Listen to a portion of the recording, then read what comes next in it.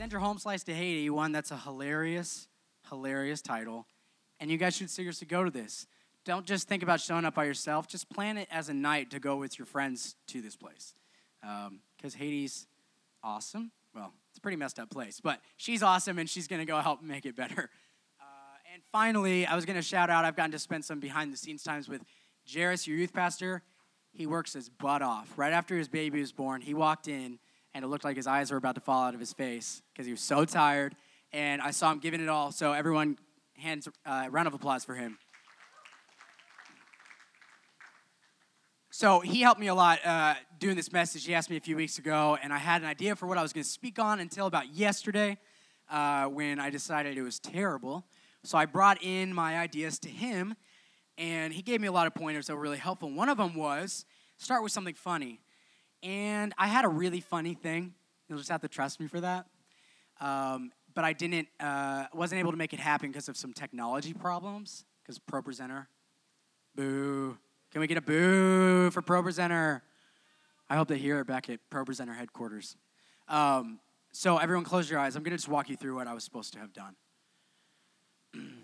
All right, everyone. I need all eyes closed, please. Heads bowed, eyes closed. So today we're going to be talking about wrestling with God. And I just wanted to give you guys a metaphor for who we are and who God is, help you guys understand. Tomorrow is Star Wars Day, so I figured I'd make a relevant reference to Star Wars. And up pops a GIF of Yoda. GIF. And he's pulling out a laser. A lightsaber. I'm 23. I know what these are, okay? And he pulls it out, and he is hardcore, right? And I say something like, this is what God is like compared to us. And then the next slide, up pops your favorite character, Jar Jar Binks.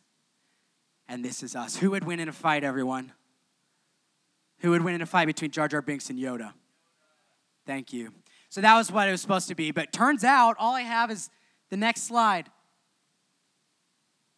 Whoa. All right. So I'm going to start off with a scripture, and then we're going to pray, and then I'm going to get into the message. By the way, I'm JJ. I am married to the children's pastor here, and that's all that matters. Okay. Genesis 32:24. This is the only part of the scripture that we're looking at tonight. So Jacob was left alone, and a man wrestled with him till daybreak. All right, bow your heads, and I'm going to pray. God, help us to seek after you today, Lord. We know that we need your words more now than we ever have, and we know that it's sometimes difficult to figure out what's true and what's not, so help us to find that out tonight. In the name of Jesus Christ, amen. All right, so I'm going to get to the full story of this picture and that scripture in a little bit, but let's go ahead and go to the main point. Let's just jump right in. On the next slide, yeah. So this is going to be the main takeaway I'm talking about tonight.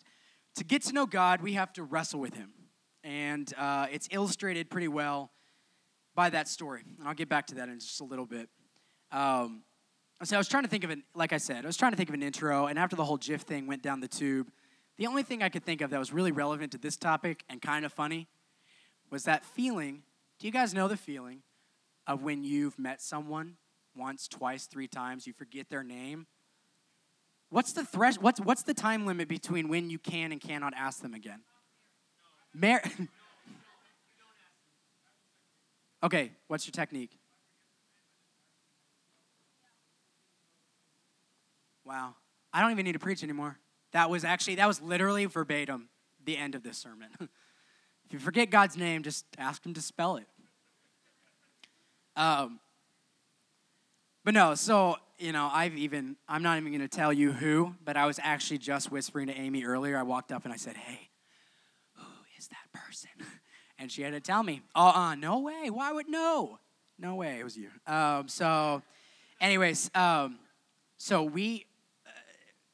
What I was getting at there was talking about questions we have that we're afraid to ask. Who's like me and thinks everything through all the time? So if someone presents you with something complex and you want to think it all through, who gets up in their head a lot? Okay, sweet. Who feels like they always have permission to ask anything that's on their mind anytime? That's pretty freeing. Well, I don't feel that way all the time because the questions I want to ask often challenge whatever is appropriate at the time. I've always been a really, really curious person. And to give a little background, I grew up in the South, in Oklahoma. I don't know if that's considered the South. Midwest? All right. I didn't know that until I came here. So, grew up in Oklahoma. The farther south you go, Christianity takes on a different flavor. It kind of becomes, it's just hard to ask hard questions in the culture I grew up in. That's all I'm saying. I grew up in a really great home and a faithful family and all that, but sometimes it was hard to talk about hard things. And for someone like me who had a lot of what felt like really tough questions to ask, especially about my faith, but including anything, sex or you name whatever awkward topic there is to talk about in church or whatever, I didn't know how to ask about it. In fact, it almost got me in trouble a couple years ago, last year. I was in college, and I was in leadership at my college, so I was on the floor as a tutor. So kids would come to me, and they would try to get me to do their homework, and I would say, no, go work on it, and I would get a free room for that. So one day we were at this big leadership training meeting, and they were going to talk. I wasn't going to share what the topic was not important, but it makes more sense to share it. So it was all the men in the program, and we were all meeting for worship and a message, and a speaker got up there and started talking about the role of a man in a relationship, especially in marriage. And I don't know if it was just me or not, but some of the things he was saying was really grinding my gears. I don't know if that's a cool thing to say, but my gears were grinding. And it doesn't matter. It doesn't bear repeating what he was saying because, whatever. But he was saying things that I thought hadn't been said since 1945, okay? And I'm sitting there thinking, what year is this? Who do you think you're talking to, old man? That's how I was feeling. And I was in a room of a bunch of people who were really respected this guy, and they were nodding their heads and stuff. And I don't know. I got so mad. And it was this is the culture that I'm talking about. You don't really challenge authority, especially in public. So I was thinking, how can I walk out of here not angry, but also not making a scene with my questions? So I raised my hand, and the very large, intimidating man looked at me, and he said, yes. And I was shaking and sweating. I'm not even nervous to get up here, but I was sweating. Because the question I thought was normal. And I said, you can imagine what he was talking about. I said, hi, I'm not going to tell you what I asked, but I asked a question, and he looked around the room and asked other people how to answer that. And I'm thinking, are you kidding me? You are the man here. We are all young people. We don't know. Please don't ask my peers to answer that question. And the people were saying answers that I also thought, oh my gosh, are you my age? Why are you repeating what he's saying? This is insane. This is all crazy. This isn't scriptural, or if it is, it's out of context. And I was going off. Have you guys ever felt like that, or been in a situation like that, or been in a sermon that you wanted to bang your head against the wall? Okay, right? It's all over. And especially when you're younger, you have a lot of time to think, but you don't have a lot of time to do much about it, right? When you're in college, you're getting paid to basically think about yourself for 4 years. You're not working. So you have a lot of questions. And when you're in a situation like that, you want to ask, but if it gets shut down, it gets shut down. And mine did. My question did.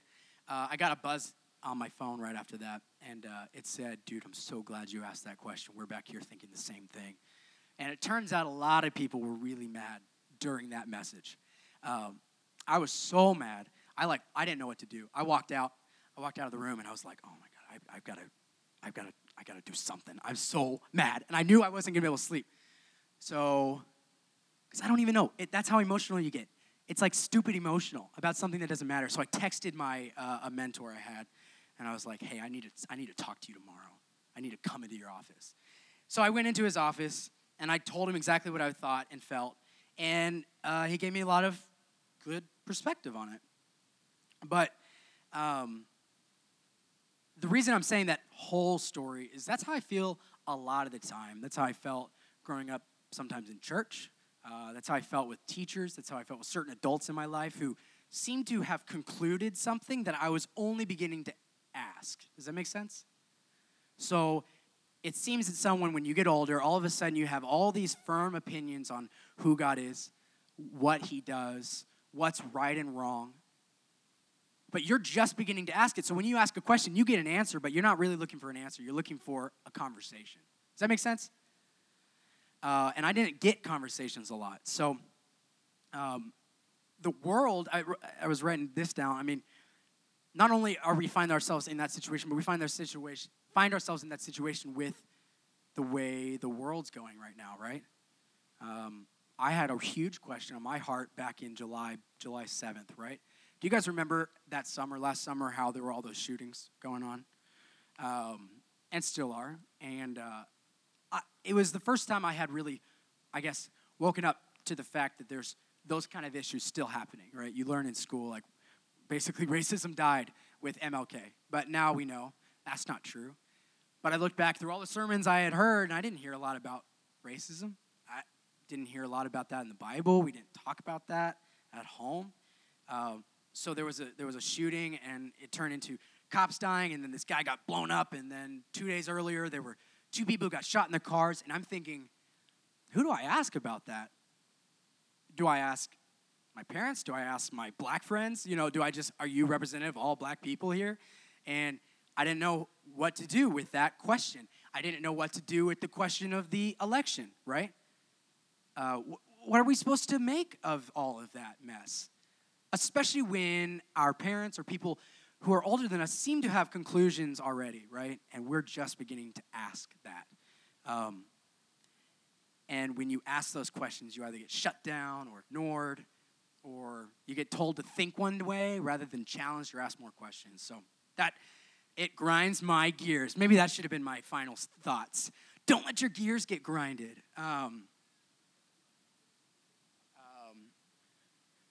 So you've got people in your life asking you these questions that you don't know how to answer. You've got the world asking you questions that you don't have answers to. And we come every day and we sing songs. So here's an interesting tidbit. I'm not good at worship. Kira, my wife, was in a worship band growing up. She loves to sing. She can play guitar.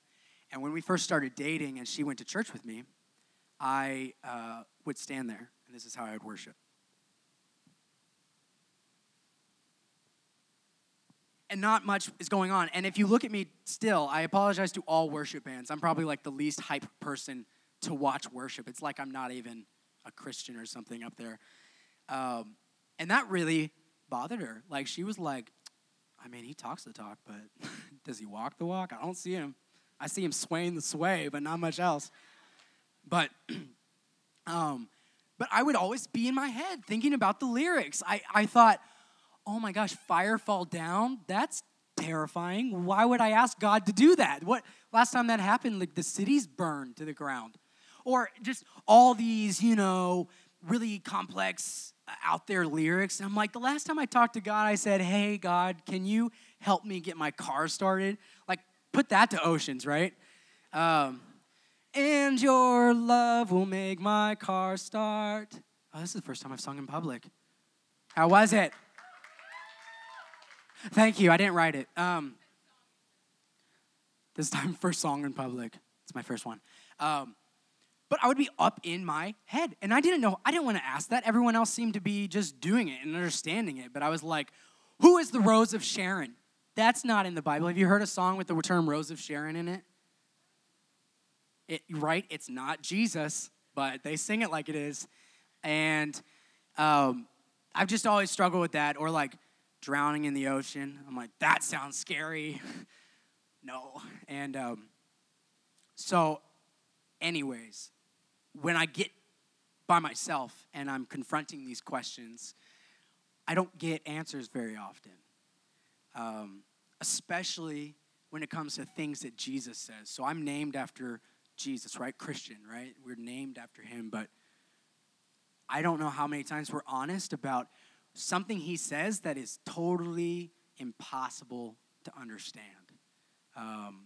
Specifically, recently, I was gonna put pictures up here, but I was gonna take a picture of my cars and my refrigerator and my living room, and I was actually gonna pass around my bank statement that shows how many times I've been to Starbucks in the last year. But honestly, I'm a married young man. We don't have a lot of money compared to a lot of married young people, but compared to almost everybody else, we're rich, right? I mean, we're rich. I came in our car. That's huge. That's huge. The boys we're taking care of right now, they're poor. They came from poverty, right? I can't ever complain about not having money. So what do I do? What do I do when Jesus says to that rich young ruler, who I'm richer than now than he ever was then, when he says, go and sell all of your possessions, right? And then come and follow me. You know, I had asked that question before. I've asked that question to multiple people. Are we supposed to sell all our possessions? And they would say, well, for the rich young ruler, that was his thing. That was the thing God wanted him to get rid of. But for you, it might be something different. It might be pride or whatever. And I was like, okay, cool, I'll take that. And I took that. But then guess what? Probably during a worship song, I started thinking about it again, especially after I got married. And I came across another verse where it's not just to one person. It's to everyone. It says, Jesus says, if you do not give up everything you have and come follow me, you cannot be my disciple. And I was like, oh. So do I give up Starbucks for 40 days or do I sell my house? Doesn't seem like there's a lot of line in between. And I still don't have an answer to that. And it has kept me up at night. I've gotten scared over that question. I've gotten excited over that question, but I don't have an answer. And it doesn't seem like a lot of people do.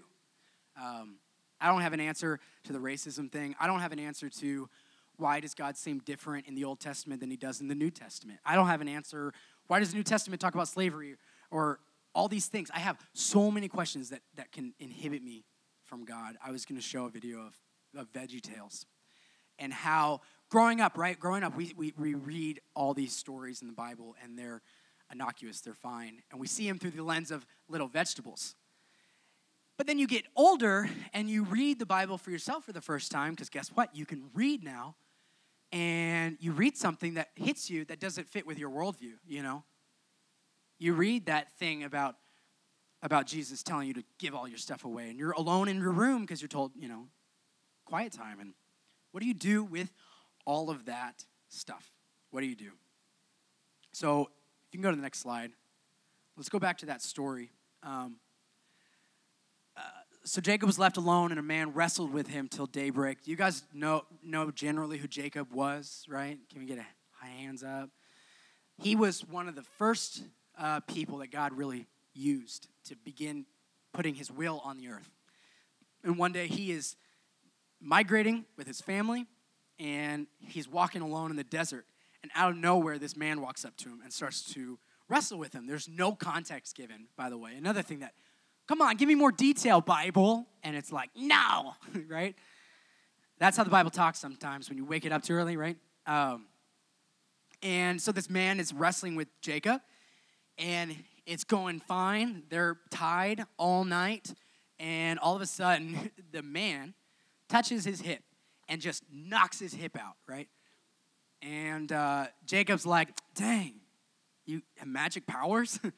Why were you wrestling with me, you know? And they have a conversation, and eventually this guy reveals himself to be God himself. And we know that God comes as a person sometimes, Jesus. And he came as a person here. So, again, who would win in a fight between God and Jacob?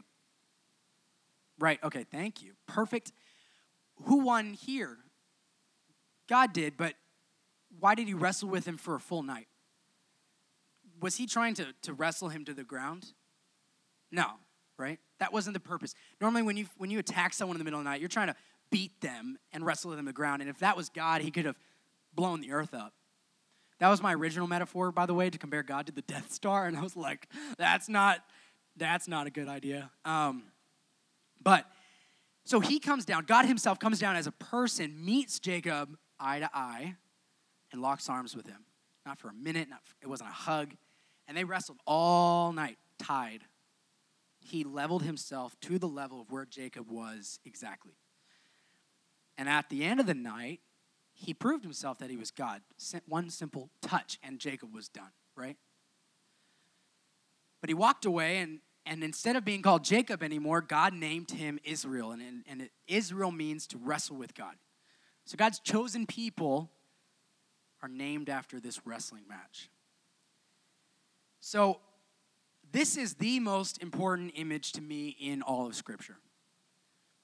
I'm someone who looks at the world and says, what the heck is going on, right?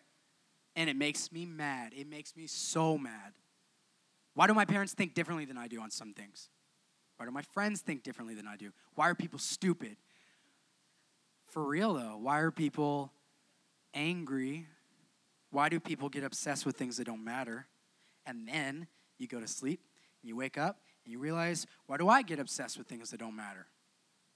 And why do I get hung up on things that I was taught as a child and now don't seem to be true? Does that mean the Bible isn't true? Does that mean God isn't true? But this proves that having answers isn't the point. Having clear and concise answers to every question that someone might ask you about your faith, about God, about this or that in the Bible, or having an answer to whether it was 7 days or 4,000 years, to have an answer about whether you voted for Trump or Clinton and why God supports that. Do you support blue or do you support black, right? Do you have an answer? And everyone thinks God's on their side. But God shows us a different way to deal with that. We don't have to deal with that in Facebook comments, and I'm guilty of that. I recently started a comment about what to do with Syria on my Facebook page. 65 comments later, and I was exhausted. I'm an idiot. Why did I do that? Why did I get on Facebook and ask a politics question? But I did, because I'm an idiot. I'm one of those. But like an idiot, I was also alone at night in the desert, and God came and wrestled with me. A long time ago, I had a night where I really heard God's voice clearly in like one of those like miraculous moments. I didn't hear his voice out loud. It was in my head, and he told me, don't ever question my love for you. And right then and there, I knew who God was. He was good, and he loved me. But ever since then, I had a lot of other questions. God, if you're so good, why did you order everyone in Jericho to die? All the kids too. Why? You know, God, if you're so good, why did that guy get shot in his car? And that doesn't mean I don't think God loves me. It just means that I have questions. So if you want to go to the next slide, I'm going to talk about who God is by talking about what he allows us to do with him, and that's wrestle him. He does not spite you with lightning for asking the wrong question. Jesus' disciples nagged him for 3 years. They rejected him at the end. He came back and reinstated them with more power, right? So, if you want answers to some of the hard questions you're asking, you have to get alone with God. You cannot find your answers by getting angry, walking to Facebook, typing it out, and thinking you've shown the world what you believe, because guess what? Nobody cares what you think. Nobody cares. They may care in the right setting, but we use the wrong settings a lot. I do, all the time. But if you really want answers, if you actually care about the truth, you got to get alone with God. You got to be alone in your room and simply ask God, God, what do I do about these two little boys? I don't know. What do I do? And I'm going to, pretty 99% of the time, you're not going to hear a voice. You're not going to hear something, but he's going to hear you asking that, and he'll start to answer it for you. This isn't an excuse to get in your room and start to abuse God, get angry at him, shout at him, yell at him, and tell him you're not good, because you have to wrestle with him, not trying to win, but trying to learn, right? All right, next slide. You have to do what I believe that we're not encouraged to do very much, and face the reality. You have to point to whatever scripture you are struggling with or whatever issue you are struggling with and address it honestly. There can't be taboo in our relationship with God. If your problem is sex, if your problem is the president, if your problem is why are there so many kids without parents, ask it out loud. Next slide. You have to talk to someone smarter than you. Again, you don't know the answers. I don't know the answers. But there's somebody who's a little closer to getting them. Talk to someone. Find someone you trust. It doesn't have to be your parents. If it's not your parents, find a teacher you admire. Find Jairus. Find me. I promise you won't have a clear-cut answer for it, but we will wrestle with you. We'll face God eye to eye because he loves us. That's why he's here. He's not here to defeat us. He's here to lift us up. All right, next slide. You got to listen to that person. I know I'm guilty of venting, where you just go off on a tangent because you want to be heard. And now that I have a 3-year-old in my house, I have a little more context on what it looks like to vent. He just makes noise to be heard. He's not seeking the understanding, right? But that's okay because he's 3. It's not okay when you're 16. It's not okay when you're 23. It's not okay when you're 50. It's not okay when you're 105. If you actually are interested in learning the truth, you have to listen to something that is hard to hear, especially coming from someone who's wiser than you.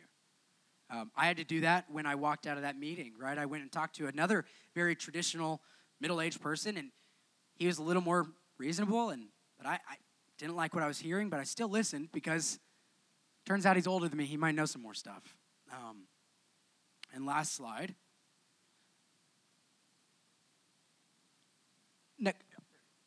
You have to do what Jacob and God did and wrestle all night. Do not listen to anybody who tells you that Christianity is super, super easy. It can be simple. God loves us. That's a very huge topic that can be boiled down to a very simple thing, but living out Christianity is difficult, and especially every time you step into a new stage in life, you're going to be confronted with questions. What do you do when you start dating someone and you're not old enough to get married, but you're old enough to have sex? That's a really tough question. I dated Kira for 2 years. If you don't think that we didn't think about that and we didn't wrestle with that and I didn't feel guilt about what to do about that, you're wrong. I did.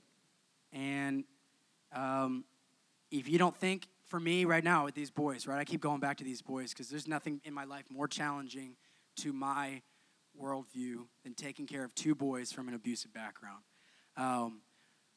What do I do when he's screaming and he hits me in the face? How do I react when I'm mad? How do I react to a 3-year-old? Do I tell him who's boss? Do I let him run over me? I don't know. I don't know. I don't know. But I'm wrestling every day because I promise you, when you wrestle with God, when you don't turn away from that fight, he will give you truth. Promise you. I'll stand by that for the rest of my life. He will answer your questions. So let's go back to the last slide. If you want to get to know God, if you don't want to get to know God, this doesn't matter. Truly. If you don't want to get to know God, if you're not interested in finding out more about him, it doesn't matter. You can vent and you can scream and you can cry and you will never get closer to the truth. But if you do want to get to know him, know he loves you and know that he'll meet you eye to eye and wrestle with you as long as you need it. He'll remind you that he's God. One tap, right? But he won't drive you into the dirt. So if you have hard questions, ask me, ask Kira, ask Jairus, ask Amy, ask Abby, ask anyone, talk. But don't stop wrestling with him. Don't give up on him. He hasn't given up on you, I promise.